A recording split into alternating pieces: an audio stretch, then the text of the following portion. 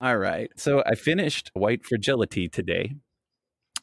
Oh, interesting. That's a book that the equity trainers that I've been going with for school really recommend. And I was like, well, all right, I'll get the audio of it. And it's really hard to listen to.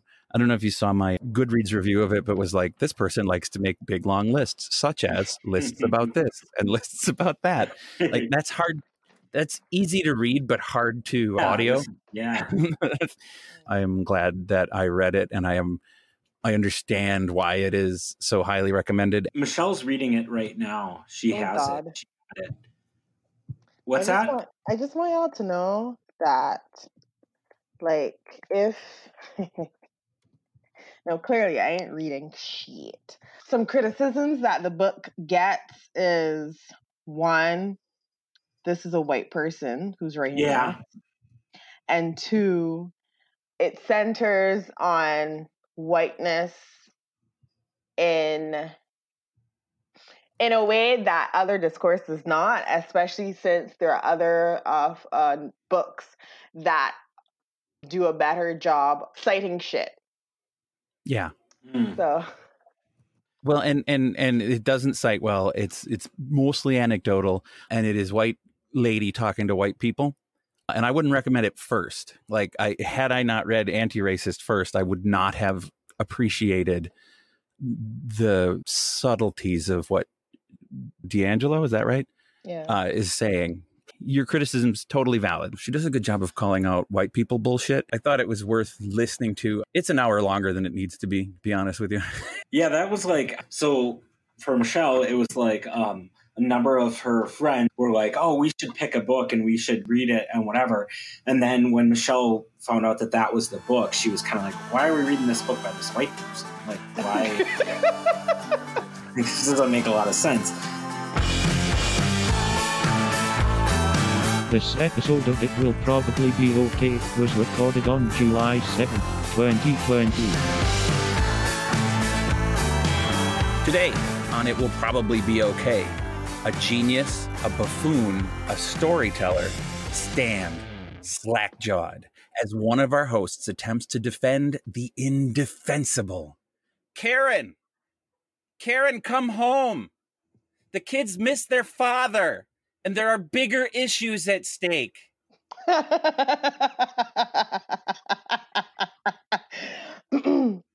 the Kenji, a human being who loves marketing. And I'm Nick, and I think people should wear masks. And I'm Gabe Wallenberg, noted apologist for assholes. So, before we can defang Karen, let's start with a little warm-up. You never start an exercise regimen without a warm-up. How about mini topics? So I have been out of high school now for 20 years this year. Oh my God. Yeah. We were the class of 2000. And so some of my... I hate to interrupt. I shouldn't interrupt, but weren't you supposed to be smoke-free? We were supposed to be smoke-free. We were the smoke-free class. Okay, good. So some of my esteemed classmates have taken it upon themselves to plan a reunion in the middle of a pandemic. So on July 31st, a Friday night at the local bowling alley bar, it is the 2000 Oak Creek High School reunion. They're trying to kill you guys off once and for all. Not be there. And it's actually funny. So on the Facebook page, there's been a little bit of, there was one person that suggested that maybe, no harm, no foul if we just push it back a year. And that was met with some pretty vehement feelings on the other side that, let's get this thing done. Let's celebrate that 20 years. Because realistically, there's no other way that you could know what your high school chums were up to 20 years later without getting together at a local bowling alley. Most definitely. Yeah, that's kind of been a little bit entertaining for me to watch. A little unsurprising just to see which people are the vehement folks who are saying like, oh, no, we should do this. It's no big deal. And then which people are saying, well, hey, have fun, you guys. I'm not going to be there. I think my favorite moment, though, so far of the whole webpage was someone had started a new group for our class on Facebook and just kind of asked everybody to add their friends and people that they knew that were part of the class. And one guy got added and he said, "Hey, why am I in this group?" And somebody said, "Hey, I thought you were in our class." And he said, "No, I got expelled." And so that, I mean, he's still in your class. I mean, that gave me a little chuckle. He kind of bemoaned the fact that no one ever considers him part of the class because he got expelled.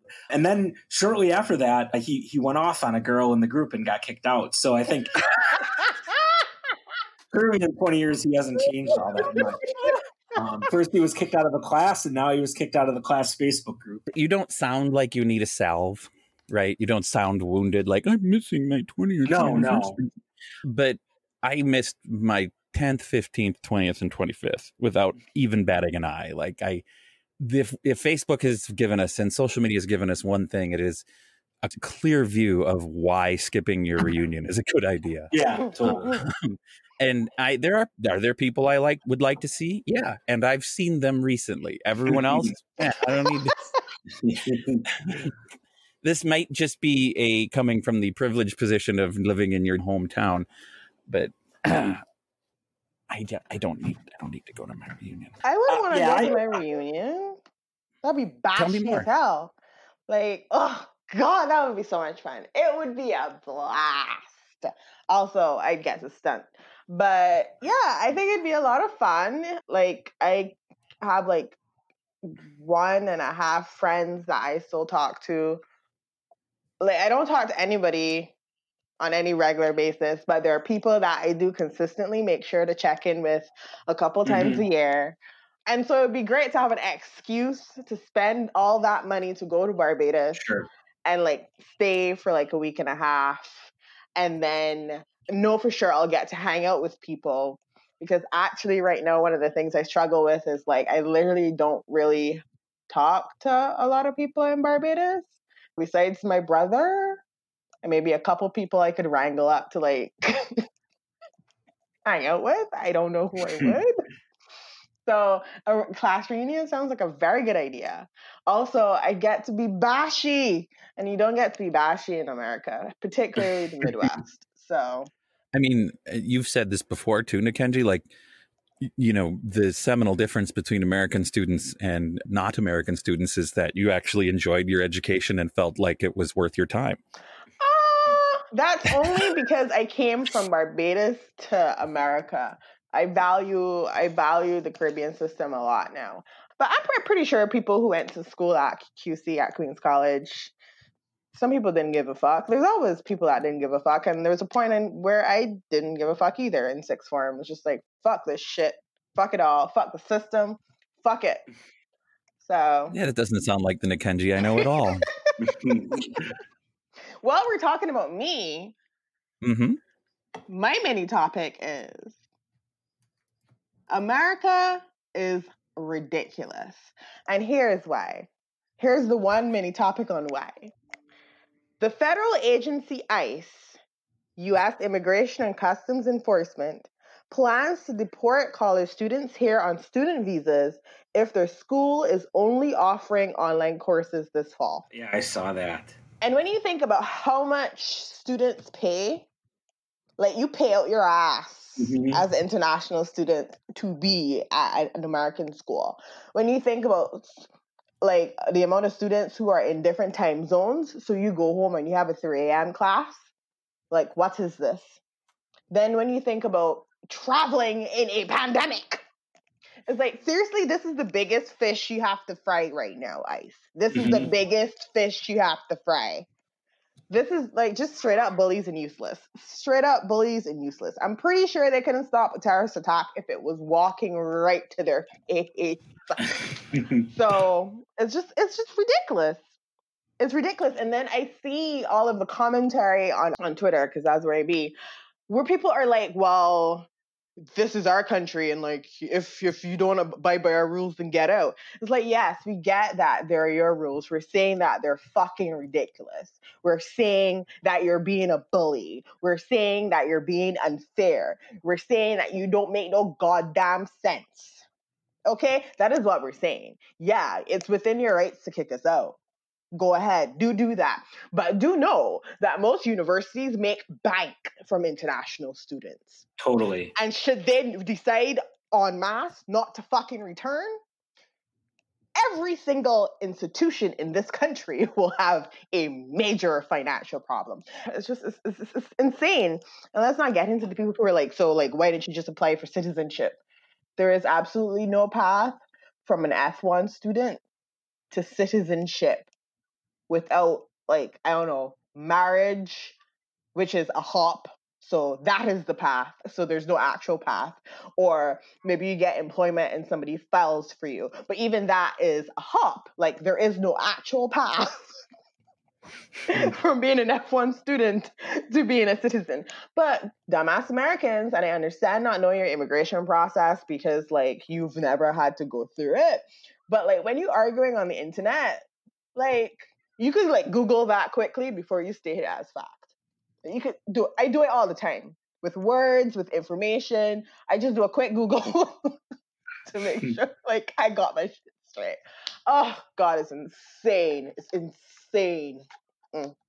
I think it's an attack on immigration, but I also think it's an attack on continuing education because the colleges don't want this. Right. Yeah. Right? Like, honestly, the U.S. government right now is like a banana republic.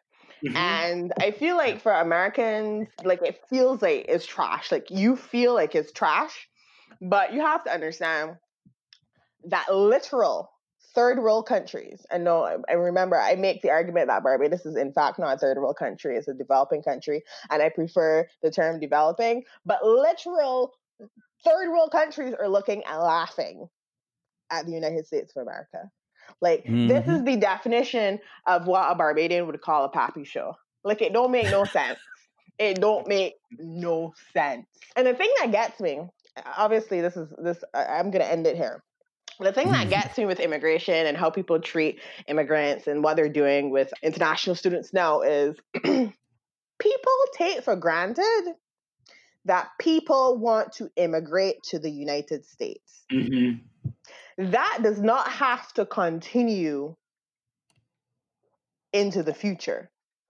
And should the United States of America no longer seem promising, the brain drain that would occur will ether the USA. But yet, everyone be talking like if they don't need immigrants, like we don't do nothing, like I didn't just like submit like a shit ton of my social security to a cause that I will probably not be able to get any benefits out of, like millions of other immigrants. And like people just, the talking point, I'm all about protecting your borders and doing what you need to keep whoever you deem unfavorable out. But just be fucking consistent. Just be consistent. Well, the consistency is that they whatever Fox News says is what they go along. So there is some consistency. I am here today with the genuine and sincere interest in taking on a topic that I thought was going to be incredibly challenging to take on. I have been watching the news and the internet with mostly YouTube. Believe it or not, YouTube has become my social media hub of choice. And I don't social on it. I just consume on it, which I think is why I like it. But as I've been watching YouTube, mostly for, oddly enough, TikTok compilations and TikTok reactions, I have noticed the media at large is glomming onto what they're sometimes calling the Karen apocalypse, the Karen-pocalypse, the rise of the Karen. And so as I watch these things, I watch some people who take on the archetype of Karen, mercilessly attacking and shaming and deriding these Karens as subhuman, worthless, terrible people. And my instinct when I'm watching that is, well, wait a minute. You're all assholes. Every one of you. Not Karen is an asshole, and you who call out Karen is an asshole, and God knows I'm an asshole. So I wanted to try to see if I could come up with a way to defend the indefensible and remain honest. I hoped that we would get out of this together a better understanding of what the archetypal Karen is all about, what isn't a Karen, and at the end of the day, why does Karen? So let me start by saying, yes, I recognize I am defending the indefensible, but it is probably unfair to say that I'm defending. What I mean to do is attempt to understand Karen. I want to be very, very clear. So clear, in fact, that I wrote this down in advance. I am in no way justifying the behaviors exhibited by the people that we're going to discuss. The people who have had the Karen label affixed to them and the people who Karen intentionally are doing bad things. These people are failing society in many, many ways. And that's what we love about them. They let us look at them and say, yeah, but I'm not Karen. So let's explore this. What I'm here to ask is, at the end of the day, why does Karen? If I've learned nothing from recent readings on hot button topics, I have learned at least that one must have a decent operational definition of a thing before one can discuss it fully. So I will let you guys pick who wants to take it first. Nick, Nikenji, what is a Karen? Karen is a white person, not woman, who weaponizes their societal status in a way as to get what they want. And it typically ends with what we call white people tears, where they are now the victim because they acted like trash and are being treated as such. So it's two components: weaponizing your societal standing in order to get what you want, and then when you don't get what you want, or in the process of not getting what you want quickly enough, you then weaponize your victimhood and tears in order to get sympathy. Meanwhile, being the person who acted like trash in the first place. Good. I like that you use the word status. Was that intentional? Weaponizing your status? Yes, because part of it is the fact that you're white, and then part of it is, for most, the fact that there's a scale of things. There's white men and then there's white women. But at the very basic of it is the understanding most people have, whether or not they choose to admit it or not, is that when it comes to being believed or supported, those two come first, and then there's everybody else. Okay. Excellent. Nick, have anything to add? Yeah, I would say, I think to me, Karen is a white, I mean, like the way I always thought about it was a white woman who feels very superior to others and expects that whatever whim or desire they might have should be fulfilled primarily by people in the service industry. And if they don't get what they like, they're not afraid to make a scene, and they typically will ask to speak to the manager. All right. So, Nick, you're drawing the connection deliberately between Karen and the Karen haircut, which is the "can I talk to your manager" haircut as referenced in popular culture. Yes. So I've got a working definition then that includes Karen as a member of the majority who weaponizes status in an effort to gain something strategically, right? Even if that gain is merely weaponized victimhood. Does that sound like something we can work with? Mm-hmm. Yeah. Mm-hmm. Okay. Good. So Karen has a longer tail than you would think. I did some looking at the internet, and I think Vox actually has a pretty good internet history of the use of the name Karen as an insult. And there is some question as to whether or not the first Karen was the one that appeared in the Mean Girls film, wherein they say, "Oh my God, Karen, you can't just ask people why they're white." That may be where Karen came from. Interesting.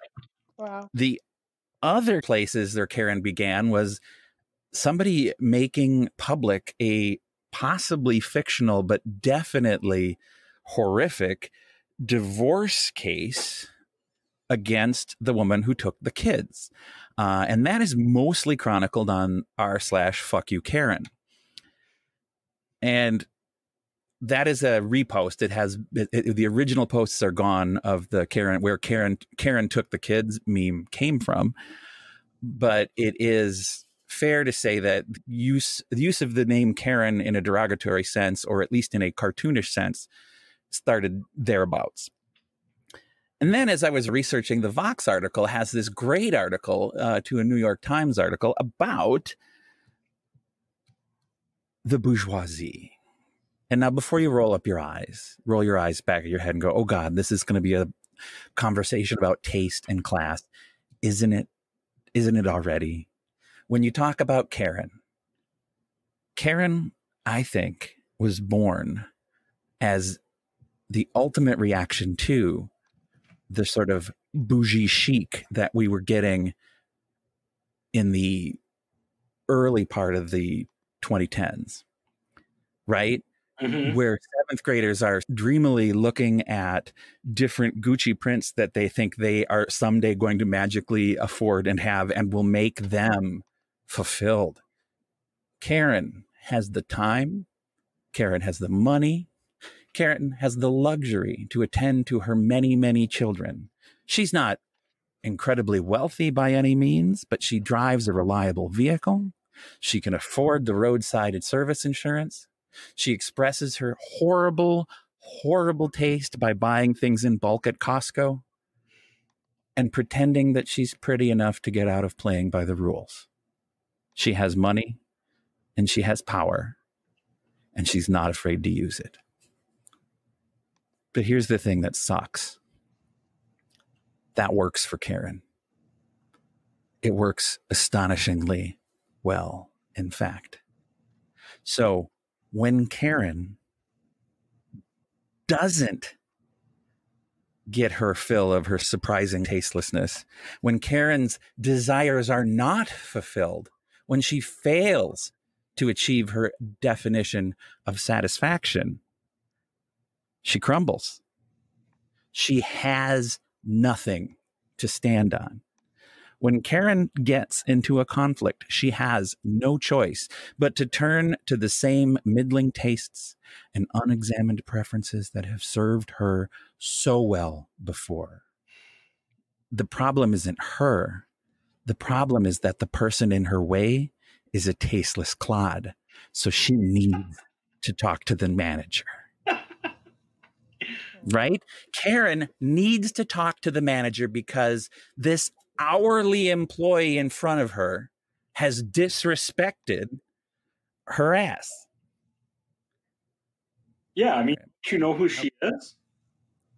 Right. Well, she knows what she's repping. She's lost who she is the argument I'm making. She knows what she's repping, though. She wants what she wants, and she's willing to pay for it. And that's always worked before. Clearly, this is an issue not about her taste, but about her. This is an issue not about the absurdity of her own perspective, but on the wrong-headedness of the person causing her distress. Her request is reasonable. Fajitas must be eaten with cheese. This is a fact. This confrontation is simply resolved by pressing the up button until you find someone with tastes in line with her own. So it becomes clear to her that she is right, and that the hourly employee denying her wish fulfillment does not understand the good life and the sacrifices she had to make to get here. And also, she doesn't play by the rules. The rules are for other people. And when that doesn't work, then what does Karen do? When the up button fails to bring a manager, or my personal favorite, I am the manager. What does Karen do then? I don't really know, actually. What happens when an unfulfilled desire can't be fulfilled? I would assume it manifests in other ways, I suppose. I think Karen takes the kids and she leaves for good. I don't know. Maybe she chokes and strangles her dog. Maybe she takes up smoking or fucks the pool boy. None of these choices, however, will change things for the better for Karen. And here's the weird thing, and then I'll pause for feedback. Karen, deep inside, I think, is a person. There is a pit at the center of the Karen Peach, and within that pit is a seed that has the same power of growth and development as has all things in creation. And in my small town, white privileged experience, I believe that Karens of every race and creed and culture can be better because of that seed. And that's my hope for her. I can't do it for her. It's her walk. She has to do the hard work of self-examination to seek and grow and understand. But when we declare Karen a monster, and we laugh and we laugh and we strike from her all her humanity, we are not going to encourage Karen to face her Karen nature. It's only going to make her dig her heels in all the more. In order to help Karen, we have to forgive Karen. When we dehumanize the lady behind the Karen, we refuse to face our own ugly nature, and we enable and empower the demon Karen to consume more souls. Feedback time? Yes, please. So, two things about dehumanizing Karen. Yes, I can take an argument that it is not beneficial to our cause to dehumanize Karen. At this point, I do believe Karen jokes have gone way too far, because what needs to be happening in many cases is we need to actually call them racists. We need to actually call them fascists. We need to actually call them liars. And we're doing too much of a thing where like, oh, he's such a Chad, or oh, he's such a Karen. But no, this person is a fucking racist, and they need to be called as such. The second thing about dehumanizing Karens is, on the other hand, the notion of being able to behave badly and be met with understanding is one that I simply do not support en masse. I feel like for many people, they are at their wits' end on having to deal with Karens and people who are like Karens. They're tired of seeing it, and they no longer have the capacity to be like, oh, well, maybe she's having a bad day. Because what happens with, and for me, I'm talking about a very specific Karen, what happens is when you escalate these issues in this Karen-like way, we are talking about people being fired, we were talking about people being arrested, and we were talking about people being murdered, people losing their lives and livelihoods. And it is at this point that I have zero fucks to give about the dehumanization of the Karen, because I want people to recognize what Karen behavior is and why it should not be at all tolerated. We will get to the specific Karen. We will. I have included her in my discussion to which you are referring. And I had thought about saying, let's not discuss the white nature of Karen, but that seemed to me to be completely dishonest. Like, no, Karen does have to be a white lady. I think everyone can manifest Karen. When I started exploring this, I really was objecting to a racial definition of Karen. But the more I read about it, the more I realized that, like, no, this is specifically a racial issue, period. End of story. So we'll get there. I promise. Nick? Yeah, I would say, so I am typically someone who can be very easily pulled under the spell of like really flowery and nice writing and then kind of go along with that argument because I liked how it sounded. And I think what you wrote was really excellent. It really tickled me.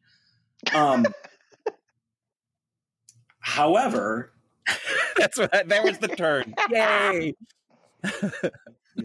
This is a but and kind of thing. But and, yep. One of those famous. I've heard that in so long. I haven't heard but and in so long, but you're right. This is a but and. No, I would just say, like, I tend to agree with Nikenji's point of view. I think that, like, I don't believe that the vast majority of these Karens are ever going to have the ability to be introspective enough to change the way that they are, and certainly not introspective enough to change the way that they are and then recall back to instances where they acted like a Karen and then now they realize where they were wrong. Like, I don't know. Like, it seems to me that, like, not being self-aware is kind of a really critical piece of a Karen. And also, self-awareness does not come without consequences. And that is, like, unless we can talk about, I feel like we can talk and debate about dehumanizing Karen after Karens have faced consequences, because consequences is the only time that they hear. So if Karen does what Karen does and there's like a situation that happens, I don't want to jump to trying to humanize Karen and what she's going through and why she behaved the way she behaved. I want to jump to these are the consequences of Karen's behavior. And then after which we can talk about, as long as we want, like, oh, okay, well, she grew up this way. She didn't know any better. Like, yeah, but she's not going to have that self-reflective piece without consequences. That's just the nature of a Karen. I almost wonder if we're kind of like in the middle of like kind of a societal reckoning for Karens that might be the only chance that Karens could even have a wake-up call. Like before Karen, I don't know that we all had a way to even communicate about this and know exactly, what we were talking about. Whereas now, like, you'll see some of these Karen videos and then they start calling these women the Karen and then they lose their minds because they're saying, well, I'm not a Karen. And I mean, maybe this is the first step of society trying to right itself. Well, I push back there because here's the thing. In a lot of these cases, well, actually, no, I don't know what algorithm is showing you, what the social media algorithm is showing you or the Google algorithm is showing you. But in a lot of instances, even from the examples brought up here, the Karen is a racist or a bigot. And there is great difficulty within this society for anyone to call somebody a racist, regardless, that person is defensive, yes. But then the people around him who empathize or sympathize or see themselves in that person are defensive. But what I feel like the Karen term is doing is allowing people to have this straw man, if you will, that people can all identify, agree on, because the edges are like, rubbed off. Like it doesn't hurt to say it or have it be said, but it's not the dog whistle. I mean, now it's because, it's really been intense, but at least when it started and over the last few months, it wasn't the dog whistle that happens when you call somebody a racist, where like these people come out of the woodwork to try to find all the different ways in which could not possibly be racist. No, it's just you call them a Karen and everyone understands that this person acted in a way that just isn't how we would want to be treated. And yeah, they should face consequences, which is, is a oversimplification. But I think that's what the term Karen does. what you're saying makes a lot of sense to me, but I'm just envisioning a scenario where, like, I actually dealt with a Karen like maybe a month ago, and unfortunately, this Karen was going after a person of color. However, I just wonder, like, if this person was going after a white person, I couldn't very well call them a racist, you know? Mm. But were they a bigot or prejudiced? Well, and I think that gets at sort of my initial struggle with accepting Karen's definition as a racially motivated individual, because a lot of times I think Karens are behaving classist, or Karens are behaving Sure. behaviorist. Yeah. They are attacking things that aren't necessarily motivated by race. That being said, in common parlance, and the parlance that the algorithm, I think, exposes in the value in having these conversations, the three very different people having very different experiences on the internet are going to see different things. And I think that what I came to understand as I was doing my homework on this piece, this thought was that Karen is now a coded language for racially motivated ideas and thoughts. And specifically, when you look at the current internet definition, not our working definition so much as what's on like different sort of, this is what a Karen is websites, there's two takes on it. The first one is Karen is a white person who weaponizes her white privilege against other people of other races. And that is the default, I think, the de facto now. So I don't think you can separate it anymore, which is why I started with history, because in history, I feel like Karen on Karen crime was really like mutually assured Karen destruction. Kept a lot of the Karens at bay, but like Karen has exploded all over. So I just wanted to get for that joke. Not really though. I really do believe this. So I'm going to really fast-handedly go over, there are a lot of manifestations of mental illness that you could easily hang around Karen.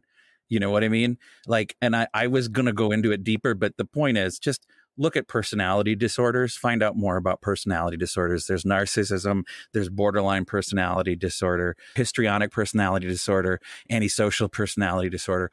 All of these disorders are hallmarked by the behaviors that Karens exhibit. When I see these behaviors, they are, for me, a reminder of someone who's heavily invested in the mental health space. They are a reminder that Karen is not healthy. Whether or not that's because Karen is a racist, or Karen is depression, or Karen is a borderline, like the Karen isn't right. Their Karen is inherently broken.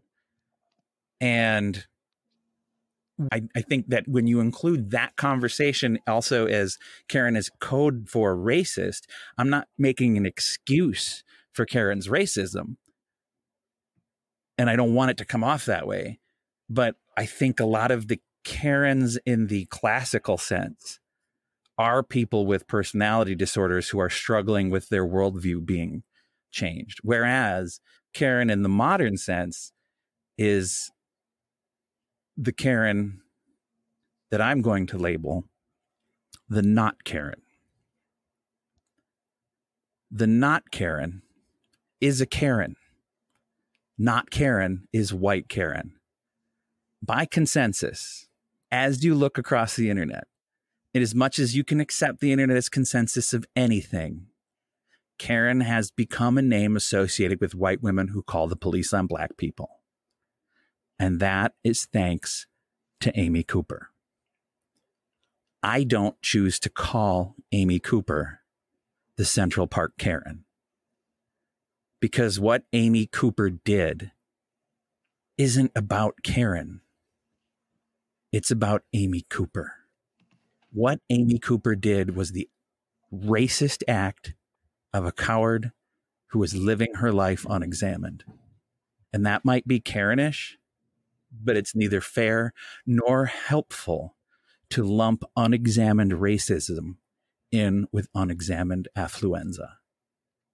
And that's the danger. That's where we have to draw the line, I think. Amy Cooper should not be afforded the anonymity granted to her by the Karen moniker. It allows her to continue to live her life unexamined, and it allows her to set her dark and gross racist identity apart from who she believes the real Amy Cooper to be. And so I say her name. Amy Cooper exhibited racist behavior. Amy Cooper was fired because she exhibited racist behavior. Amy Cooper tried to use her white privilege as a weapon against someone she, I guess, got in a power struggle with. And worst of all, in my opinion, Amy Cooper has not shown remorse. Why do I say she hasn't shown remorse? Well, in her statement following the Memorial Day incident, which she published on PR Newswire, the PR engine of all of the uninspired, mundane marketing professionals, Amy Cooper fails to take on the societal implications of her racial act and instead weakly spins the conversation into a civil disagreement between two aggrieved citizens. That is not what happened, and that is not what she did. Her victim, who I should mention is a major irritation to newsrooms across the nation because he is also named Cooper, is sorry for her. He says he wishes she hadn't done it. And in his interviews, he stops just short of saying that he feels bad for what has happened to her, because that is our nature. That is how insidious labeling her a Karen and a sad, poor white lady who cries is. White lady tears are a real thing. Mm-hmm. I wouldn't have believed it. I wouldn't have believed it had I not read White Fragility. The day I wrote this essay, I read the chapter on white lady tears. The whole take on Karenism changed for me. At the end of the day, Amy Cooper specifically, and Karen as she exists on the internet now, are manifestations of white fragility, the titular subject of Robin DiAngelo's book on unexamined white privilege and racist behaviors and policies that support racist ideas. That is what I think of Karen. And that is my defense of Karen, that there is no Karen. There is only assholes. Dangerous assholes. Dangerous assholes. Yeah. Boy, when you look at, and you know who I didn't bring into this article? Are the dangerous assholes from St. Louis with their gun, right? We talked about them last week. Yeah. Which one? Dangerous, because I've seen a new one. There was they're all over now with the book. Go ahead. It was the people with the guns and the black. Oh yeah, the couple. Oh yeah. Well, have you seen the video of the guy the girl who got out the SUV and pulled a weapon and was holding it on these two women who they were reversing and almost hit? And they've been charged now. I'm surprised. Let's not call those Karens, right? Like, that's not Karen. That's a dangerous, racist asshole. Yeah. And I mean, so Amy Cooper was charged with a misdemeanor. Mm-hmm. You know what will happen? I think that happened today. Yeah. But like, the dialogue is what's important, and the fact that we call her Amy Cooper and not Karen, because I agree. She will not. You're exactly right, Nick. She will never examine this if she's allowed to build it, to hide it away in a wall of Karen within her. So essentially, like, what you're saying, Gabe, is that like we've developed this shorthand term to express something about a person, and when we do that, we're allowing them an out that they don't actually deserve. So do you think that we shouldn't use the term Karen at all, or do you think that it should go back to its original definition? And we shouldn't let it cover racist acts? Well, I think that Karen's given us a name for ugly, bourgeois, unexamined privilege. Mm-hmm. You know, and ugly bourgeois unexamined privilege, I think, is by necessity a conversation about race. Sure. Because all privilege in America, anyway, ties back to the ugly racist history of the majority. My goal in defending Karen was obviously not to defend Karen. Karen is not defensible, but to get pause when you say, look at this Karen. Why are there so many Karens?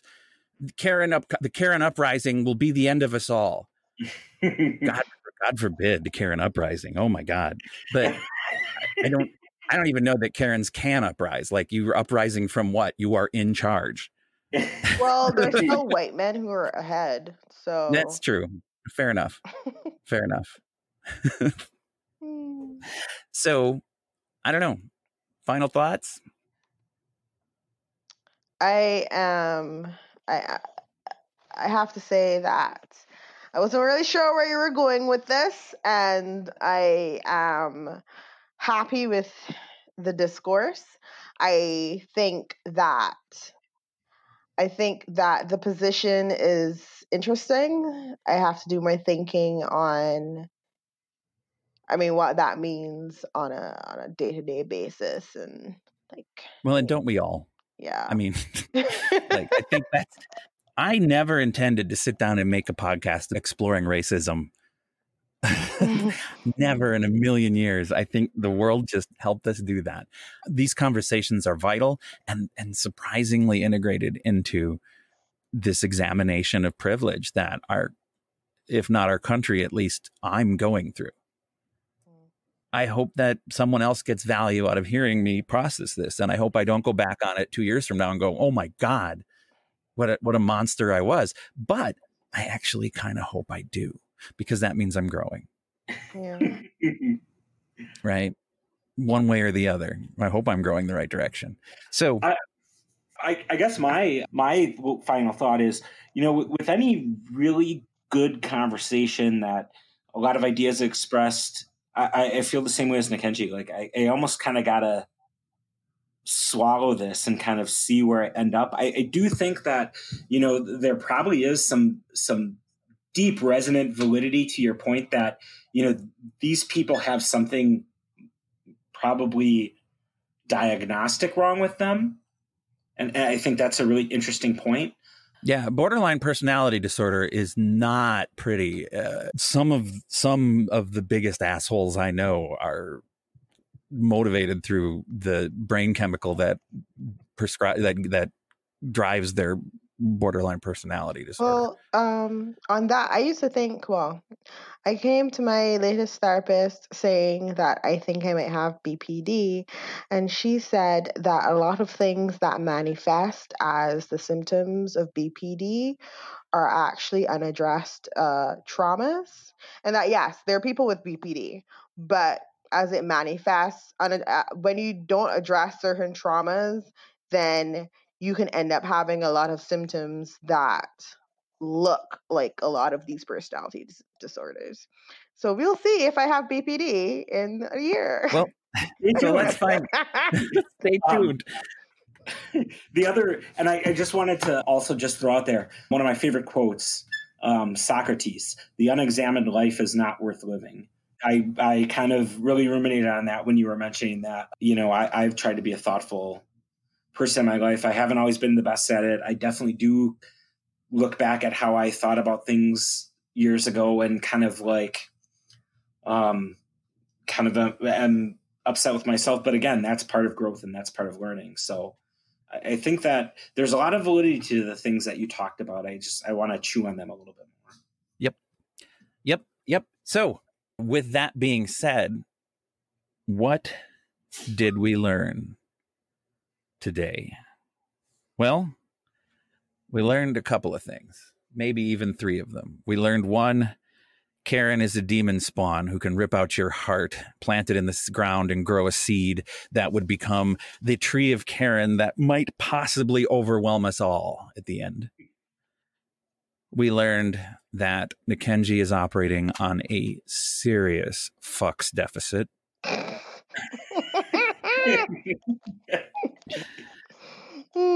And I did not know this as I put it together, but I learned that I think I love Karen. Karen has given us a name for our ugly bourgeois unexamined privilege. And in so naming it, we can begin on the path to integrating and repairing the Karen that is the blight on our souls. I take the Karen that is within me and I honor it so that I can Karen no more.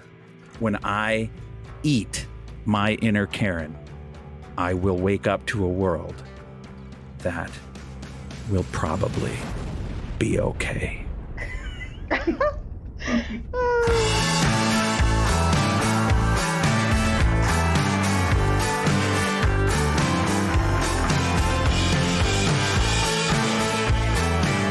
There you go. That was great. Yeah, really good.